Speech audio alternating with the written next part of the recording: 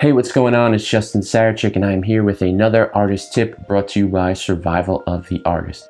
All right, this is one of my favorite things when an email comes in and says, hey, post my song or post my video and I will share it on my social media platforms and help you get exposure.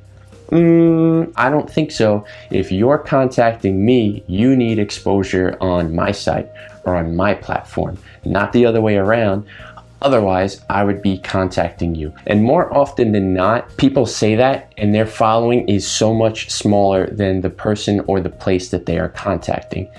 If you contact me and I have 100,000 followers and you say that you're going to put exposure from the post that we make of you and you have 5,000 followers, I don't see how that is really going to help me. If, and this never happens, but if you have the 100,000 followers and all of a sudden you're like, hey, I want to help out a little blog today with 500 followers and I'll toss something over to them. Yeah, that works. That really helps out, but that never happens. So whenever you approach a blog, a website, anybody who you're looking to get featured on them, never ever say that I will help you get exposure in return, because 99% of the time there is literally nothing you can do that we can't already do better because we have the platform.